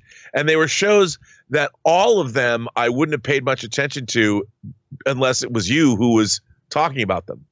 Because I'd never even heard of, and now Kim's Convenience is everywhere, not just because of the Mandalorian, but suddenly people are just talking about it. They've discovered it, and especially once you get into like season 2 of Kim's Convenience, what a delightful show! I love those characters. Yeah, as a Canadian, I was completely late to the boat on both Kim's Convenience and Schitt's Creek. I only got into both of them this year. And I'm watching them, and like now they are two of my absolute favorite sitcoms. By the way, so the one character, not only are Dan Levy and Eugene Levy, I keep saying Levy, Dan Levy and Eugene Levy, father and son, but the girl, one of the other main supporting characters, the girl who runs the cafe, Twyla, is also Eugene Levy's daughter and Daniel's sister. It's a real family affair, and of course, Eugene and O'Hara have been working together for 40 years. They were working together for 40 years. And what's great, Rob, is if you get a chance, tell Elizabeth to watch it too. There's this Best Wishes and Warmest Regards. It's the documentary about the making of the final season. They were talking about how, well, we got the CBC to agree to make this pilot. And we thought, well, let's get Catherine. Let's see if we can get Catherine to be in it for the pilot, like just the pilot. So we can get this show greenlit. So she comes in and does the pilot for him. CBC greenlights it. And they're like, so how do we convince her to actually come back for the show now? And she wasn't going to do it and all this kind of stuff. And then they talked her into coming to do it. Then she wins the Emmy. And it's a great show. I could talk about shit. Seriously, I could talk about Schitt's Creek all day. The show is an absolute masterpiece. There's a reason it won every Emmy this year. Best actor, best supporting actor, best actress, best supporting actress, best writing, best director, best producing. Like it swept. It swept everything. It was absolutely crazy, and it was totally, totally deserved. Anyway, let's keep moving here. Let's see. Next up is Christopher Chow, who tips in $20. Thank you for the support, Christopher. Christopher writes, "Hey, John, I'm still calling it Baby Yoda. You and me both, buddy. Listen, I got no problem with the name Grogu. I have no problem. Although at first I thought he said Goku when she said the name. I thought it's like, well, we're mixing in some Dragon Ball. There we go. But Grogu. Yep, Grogu, the name's fine, whatever, but I still call it Baby Yoda. Also, Daredevil rights are back with Marvel. Time to reboot the show. Too bad Netflix owns the rights to the Charlie Cox version. Would love to see a season 4. Vincent D'Onofrio sure wants it to happen. Yeah, but there again, we will see. Rob, look, I have very little doubt that we are going to see Daredevil on the screen again. I have very little doubt. But there's massive doubt that it'll ever be the Charlie Cox version or the D'Onofrio version of Kingpin, which is too bad because D'Onofrio's Kingpin, one of the best comic book villains, not just on television. I think that iteration was one of my favorite on-screen movie or TV iterations of any villain anytime. But there are two big roadblocks. Number one, those iterations of the characters specifically do belong to Netflix. The characters themselves belong to Marvel, but those iterations belong to Netflix. So there's a problem, number one. The other big hurdle, Rob, is this. Kevin Feige doesn't like to play with other people's toys. Kevin Feige, this is the reason a lot of things that were let go before, because Kevin Feige wants his iteration. And that's part of the things that has made MCU so great is Kevin Feige has maintained a very tight, very narrow quality control on things. And I just don't see him wanting to incorporate anything from the Netflix portion of the universe. None of the movies ever referenced anything to do with the Netflix shows ever. So I think those are the two big things. Rob, do you think first of all, do you think we'll see Daredevil at all? And if so, do you think there's any chance we could ever see the Charlie Cox version again? Well, I think we are going to see Daredevil at some point. Daredevil is to my mind, a cornerstone character of the Marvel universe. And I think we will see him. Like you said, Kevin Feige wants to build things up because he has to make them work within the confines of his larger universe. So he doesn't want to have to shoehorn other iterations of the characters into that universe. He's going to build them up the way he wants to build them up. And, the question remains, let's say they bring remember, there's a huge continuity they now have in the Marvel Cinematic Universe, all the way back to like the dawn of time. But even in terms of starting in World War II all the way up to the present day. And the question would be, well, if Daredevil has previously existed in the Marvel universe, why haven't any of the other characters interacted with that character? Or why hasn't he been a part of what was going on in New York? What was Daredevil doing during, the Chitauri attack in the first Avengers? So one of the things I think that's one of the issues facing the Marvel Cinematic Universe in bringing these characters in is where they come into the Marvel Universe. Does Daredevil become Daredevil now? Did his father, did he lose his eyesight as a kid, say, when Captain Marvel first came to Earth? So they're going to have to figure all of that out. So I think they're gonna do everything from scratch, and that's going to be the same thing that's true of the X-Men. Although the Eternals is going to provide something interesting because, of course, apparently covers thousands of years of time. And John, why don't we have an Eternals trailer? Why? I don't think they've. When's it supposed to come out again? They pushed it all the way to come out this year. Yeah, but the new release date right now isn't for a while, isn't it? Hold on a second. Release. Let me look up Eternals release date. The Eternals release date.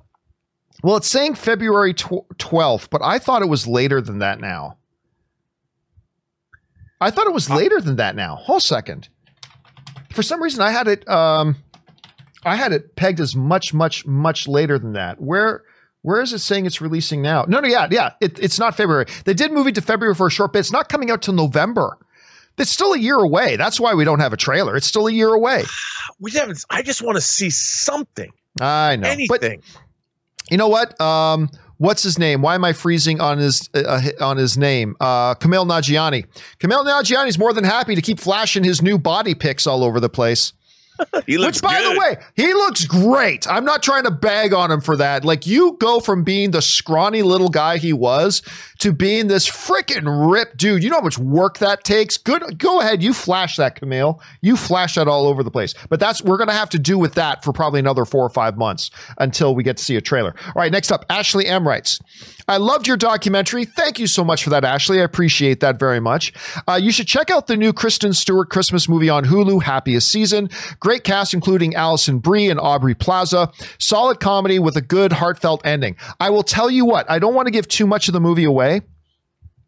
And Rob, I don't know if you had a chance to check it out. No, because Elizabeth was tired and I can't watch a Christmas movie without her. Aubrey Plaza's great in it. Allison Brie was really good. Mackenzie Davis was really, I like everybody who's in it.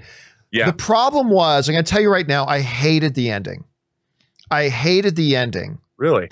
Because as my wife Ann put it while watching it last night, that girl was a total bitch this whole movie. I mean, now, for those of you who've seen the movie, you know what I'm talking about. So I didn't like the way it ended because one character is totally unlikable throughout the whole thing, but whatever. There is that. Overall, I enjoyed the movie. I did enjoy Happiest Season. It's got some really good moments.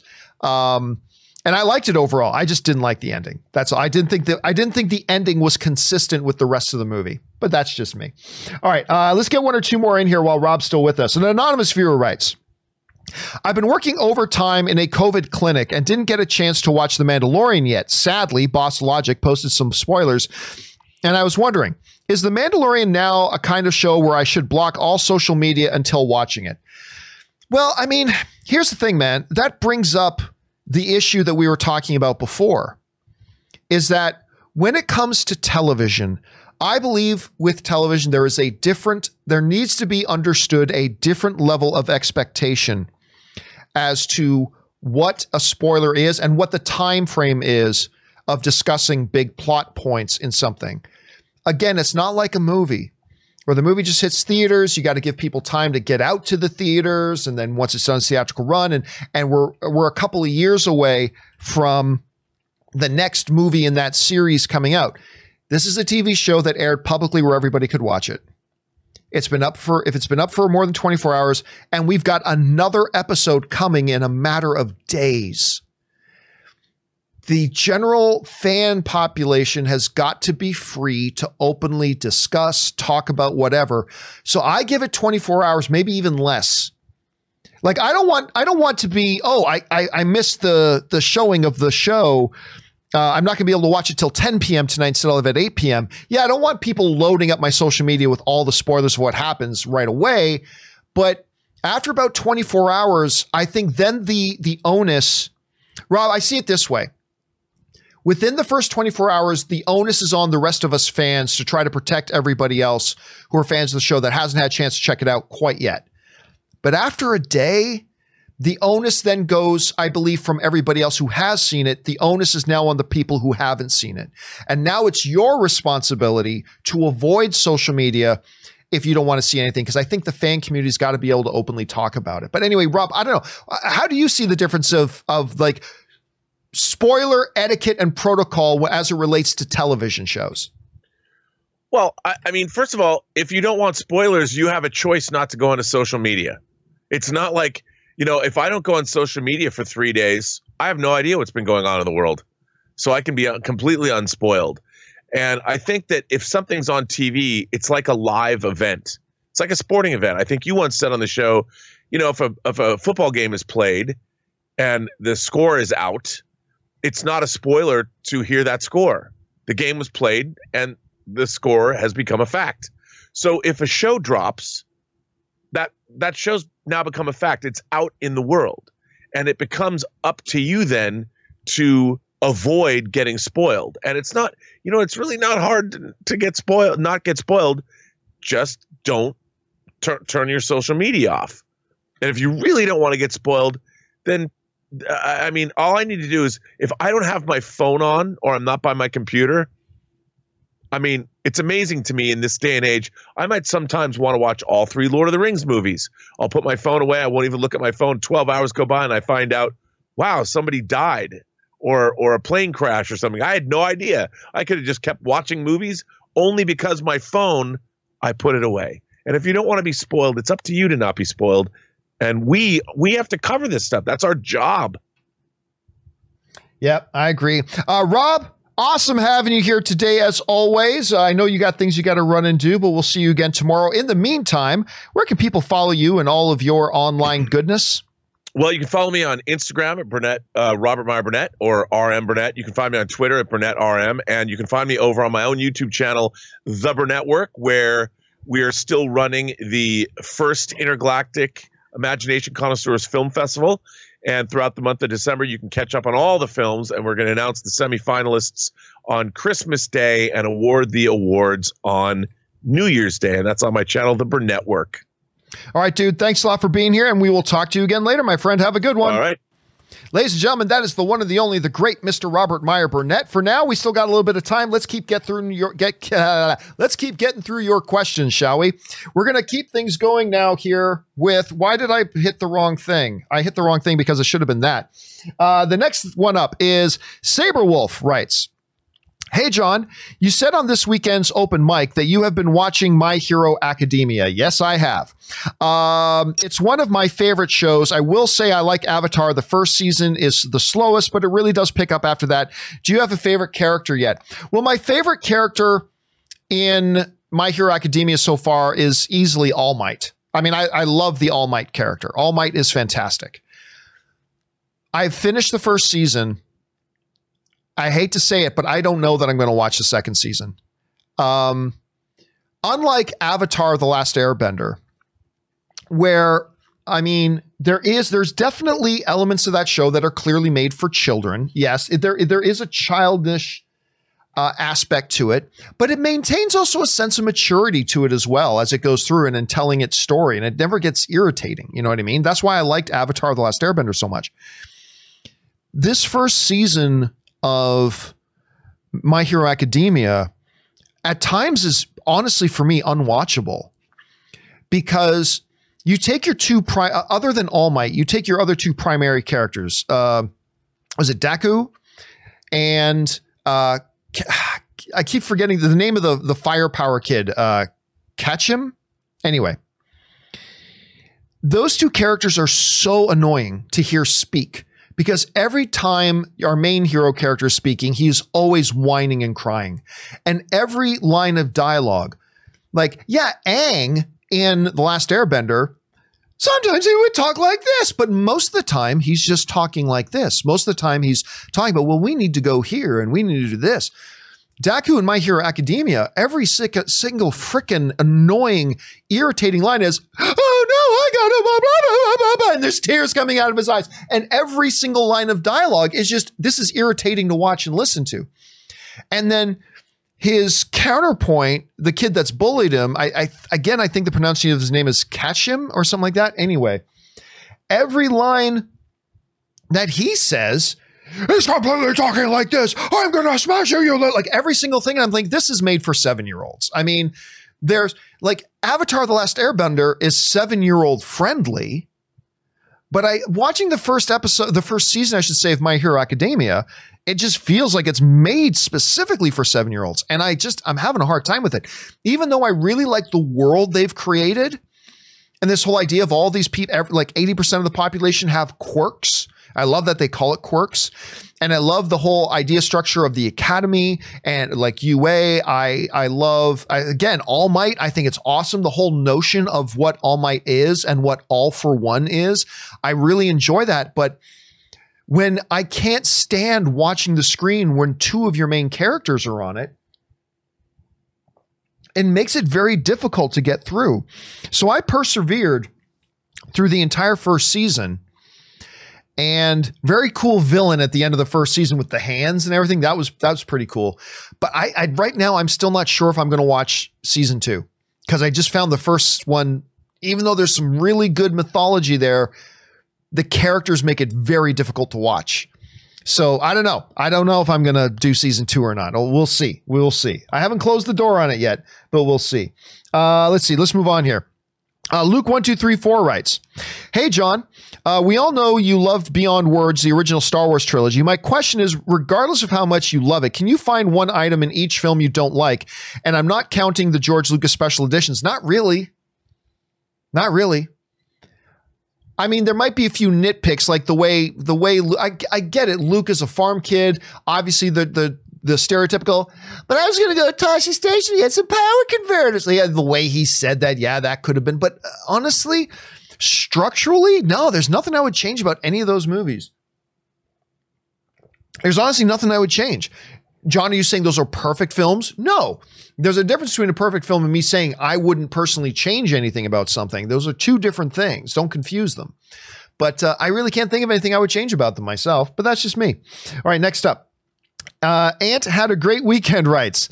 What I've watched: Thursday, Coco and Man of the Year. I kind of like Man of the Year. Friday, I drove to the next county over and got to see Tenet on the big screen. Great. Saturday, I saw Wall Street, Insomnia, Ocean's 13, Fargo. Sunday, I saw Big Eye. I wasn't a big fan of Big Eye. No pun intended. I wasn't a big fan of Big Eyes.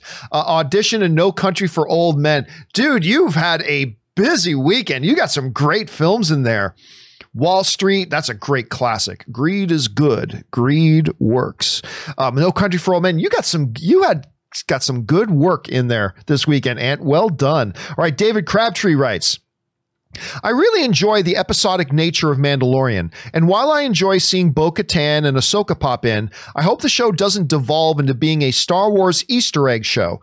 I love seeing the characters the show has introduced and established, like Cara Dune. I agree.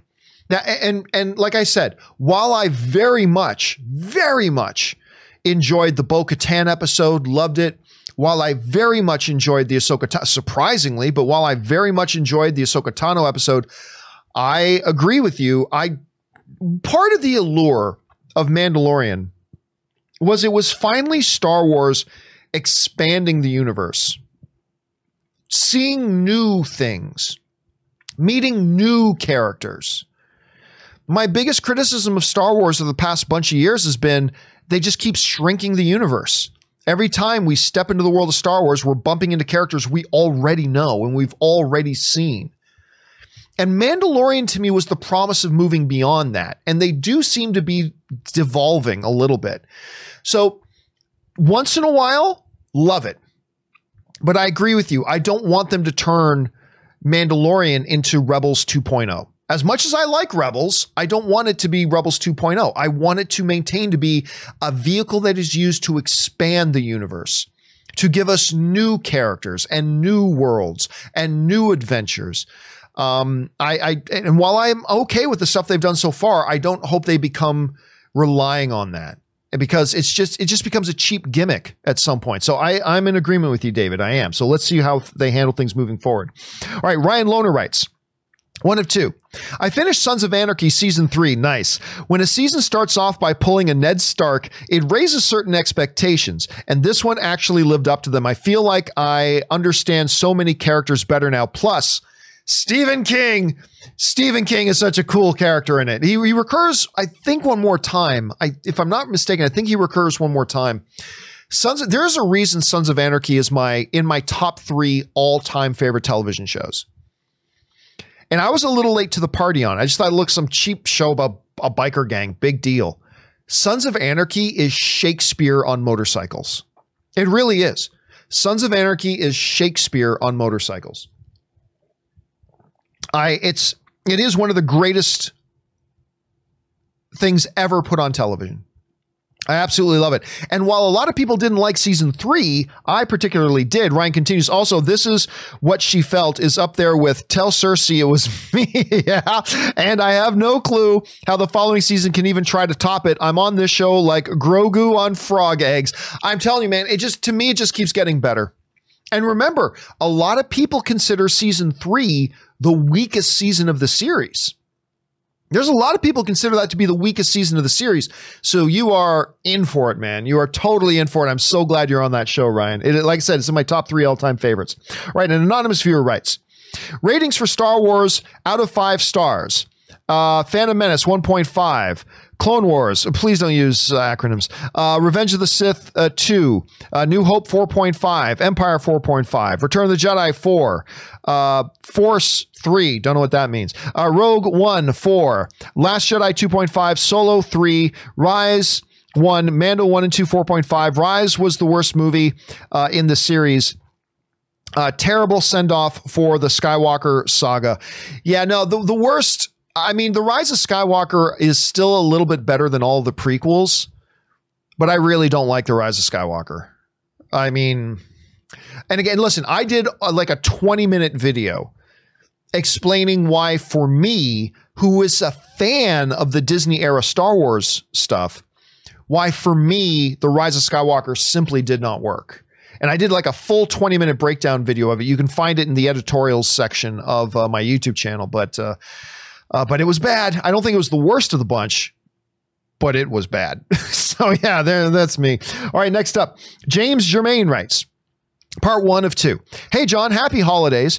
The other day, what you said about Thrawn being evil on Rebels, I never got that impression. I always felt he was like Chiwetel Ejiofor's character in Serenity, a believer like Thanos, even believing they were saving the universe.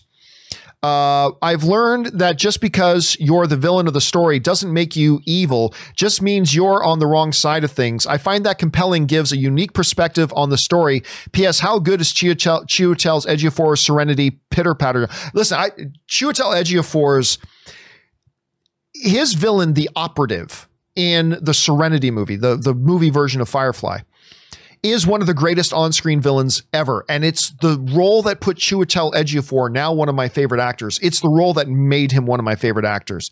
It's amazing. Look, James, everything you're saying about what makes a villain great is true. But in Rebels, there are a number of scenes where it's sometimes just outright explicitly shown and many times implied. Grand Admiral Thrawn in Rebels is an evil man. He is an evil man. Like a lot of villains, he has his own sense of code. He has his own sense of honor. But at the end of it, there's an inherent cruelty and there's an inherent evil to him in Rebels. Juxtapose that against the Thrawn that's in the Thrawn books, like alliances and treason and Thrawn. In the Thrawn books, the canon Thrawn books, he's portrayed very, very differently. Like night and day differently. Both characters are very calculating, hyper intelligent, analyzing things, all that kind of stuff. But one, there's an inherent kindness to the character, and the other, there is an inherent evil. And there are many, many moments in Rebels that really, to me, very, very clearly show that is an evil dude. Which is fine. Again, it's just the fact that it's so inconsistent with the Thrawn that we get in the novels, which is also supposed to be canon. So there's that. Anyway, next up. Oh, we accidentally skipped over one here. Nate Dogg writes, I just finished reading the Thrawn trilogy by Timothy Zahn, and it was brilliant. I know Disney said the books aren't canon. Now you're talking about the Heir to the Empire series, because there are two Thrawn trilogies. There's the Heir to the Empire series that was done decades ago. And then there's the new Thrawn books that are canon and happen at the same time basically as Rebels, where it's Thrawn, alliances, and treason. Those are the three books. So they're different. You're talking about the Heir to the Empire series. It was brilliant. I know Disney said the books aren't canon, but why not make the existing material canon and use it to make your movies? Why make three poor movies when the books are so good? The problem is that the events of Heir to the Empire are completely inconsistent with where they would say wanted their universe to be. And that just wasn't a movie to do. Now, don't get me wrong. The Heir to the Empire book franchise are overall my favorite Star Wars books. My favorite Star Wars books in the new canon era are, like I said, Lords of the Sith, Lost Stars, books like that. But it is fantastic. But they just decided, you know what? All those books, there's a lot of stupid stuff that happens in that era of Star Wars books. A lot of stupid stuff happens. Like a lot of stupid stuff happens. And that's why the books were never considered true canon. They were never considered true canon. So I think that's kind of why they went a different way, because they just had a different idea for what the overall shape of the galaxy was, which is fine. There's nothing wrong with that. It's just, the execution wasn't quite there. All right, next up, that was James Weird who did. Nate Dogg also writes, also, I'm getting ready to dive into the new Jedi collection. Do you or Rob have any recommended books or series I need to read in the new Jedi books? Also, love your movie. I've always loved trailers, and it's nice to see a documentary about them. Thanks. Well, thanks for that, Nate Dogg. Honestly, I am not a big other than the Heir to the Empire's Admiral Thrawn trilogy. I'm really not a big fan of a lot of the books from that era. I would say bypass all that and just get into the new era of the books. That's honestly my recommendation, and start with Lost Stars. That would be my best recommendation on that. But Nate Dogg, thank you for checking out the movie, and thanks for your kind words on my movie, man. All right, next up, Bucky Rocks writes, Captain America 2. So was it Hydra's plan to control the entire world with just Project Insight info and 3 helicarriers? Didn't realize until recently how ineffective that would have been against the entire world's military. Bucky was all the needed. I'm not quite sure I'm following it. Well, no, but when you look at what Project Insight was, Project Insight wasn't the culmination of the plan, right? That wasn't the culmination of the plan. That was just the first big major step. Eliminate, if they could in one swoop, eliminate everybody who in the future could be big threats, that creates the next level playing field for them. That was going to help them ultimately get to the ultimate end goal. It wasn't just about Insight, wipe everybody, right? All these people out now in 3 helicarriers, we can take over the world. No, it was that next step. It was the next step. So that's how I always kind of interpreted it anyway, Bucky Rocks. All right, next up. Anthony Garola writes, Hey, John. So I just rewatched Warrior. Oh, I love that movie. I just rewatched Warrior, and man, does that ending get me every single time. I always lose it at that. I love you. I was wondering, is there a movie scene for you that you simply can't hold back the tears or even the dreaded ugly cry? Yeah. I mean, listen, one of the movies I always go back to is Best of the Best with James Earl Jones and Eric Roberts. I always go back to that movie.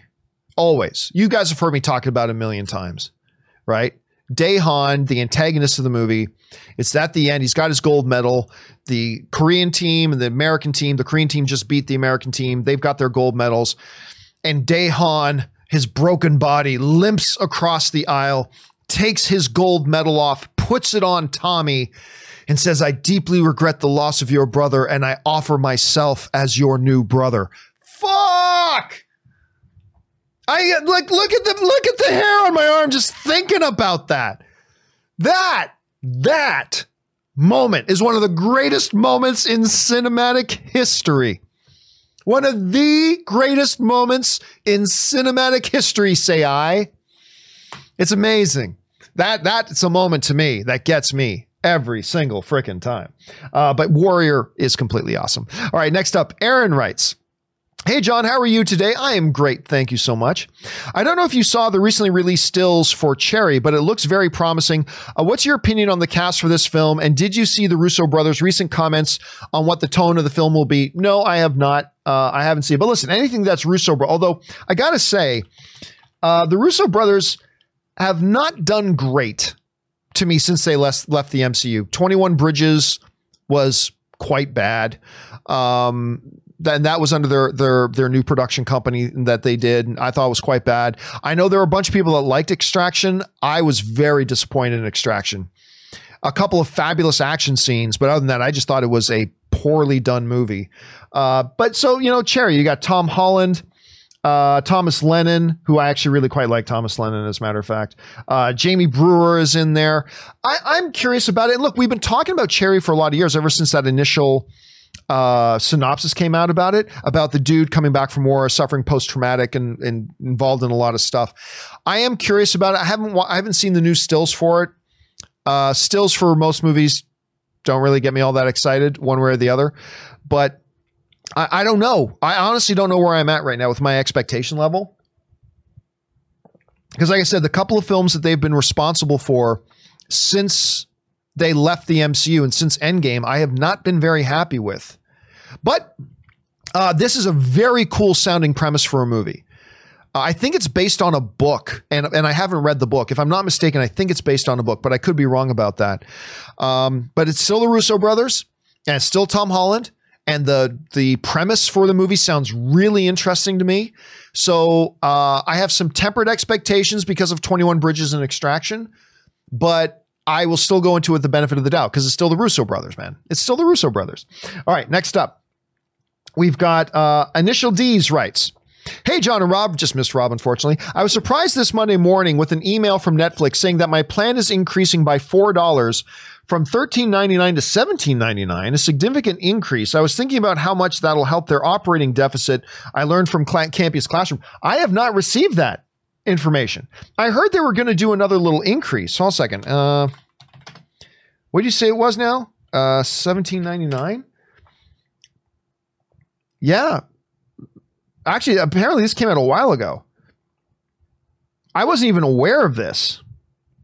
The most popular plan of $13.99 or $14 was being raised to $18. Yeah, listen, not surprised. They have continued to have these big years, and they literally lost $5 billion. Their overall company debt right now is sitting at like $15 to $20 billion. And we walked through all the financials of Netflix and how they can make so much money and yet come up $5 billion. They spent $5 billion more than they made in 2019.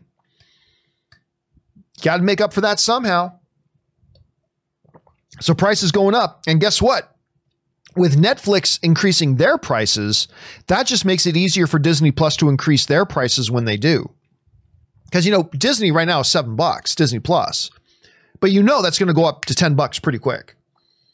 I expected sometime in early 2021, I expect to hear that price jump to $10. But they can do it because, oh, look, Netflix is $18. We're only 10. And then it'll be 12. And then it'll be 15. And, it'll be what it is. So I get it. It's disappointing nonetheless. But listen, look what you get for $18, though. Look at what you get for $18 a month. I mean, you spend more on that on your gym membership, and you spend a lot more time in front of Netflix than you do at your gym. Right? That shouldn't be the case, but right? I mean, you get an awful lot of entertainment for $18 a month. I mean, that's actually really good. But it's more than what we've been used to. But that's going to be the continuing trend, man. That's going to be the continuing trend, unfortunately. All right, just time for one or two more here, guys. Ryan Lohner writes, neither David Prowse or James Earl Jones could have created Darth Vader on their own. This is true. But put them together and something magic happens. Just watch the end of Jedi with Vader looking between Luke and Palpatine to see what Prowse brought to the role. Look, I know this will be unpopular to say, but the scene you're describing, Ryan, I mean, to be honest, it's an actor doing this.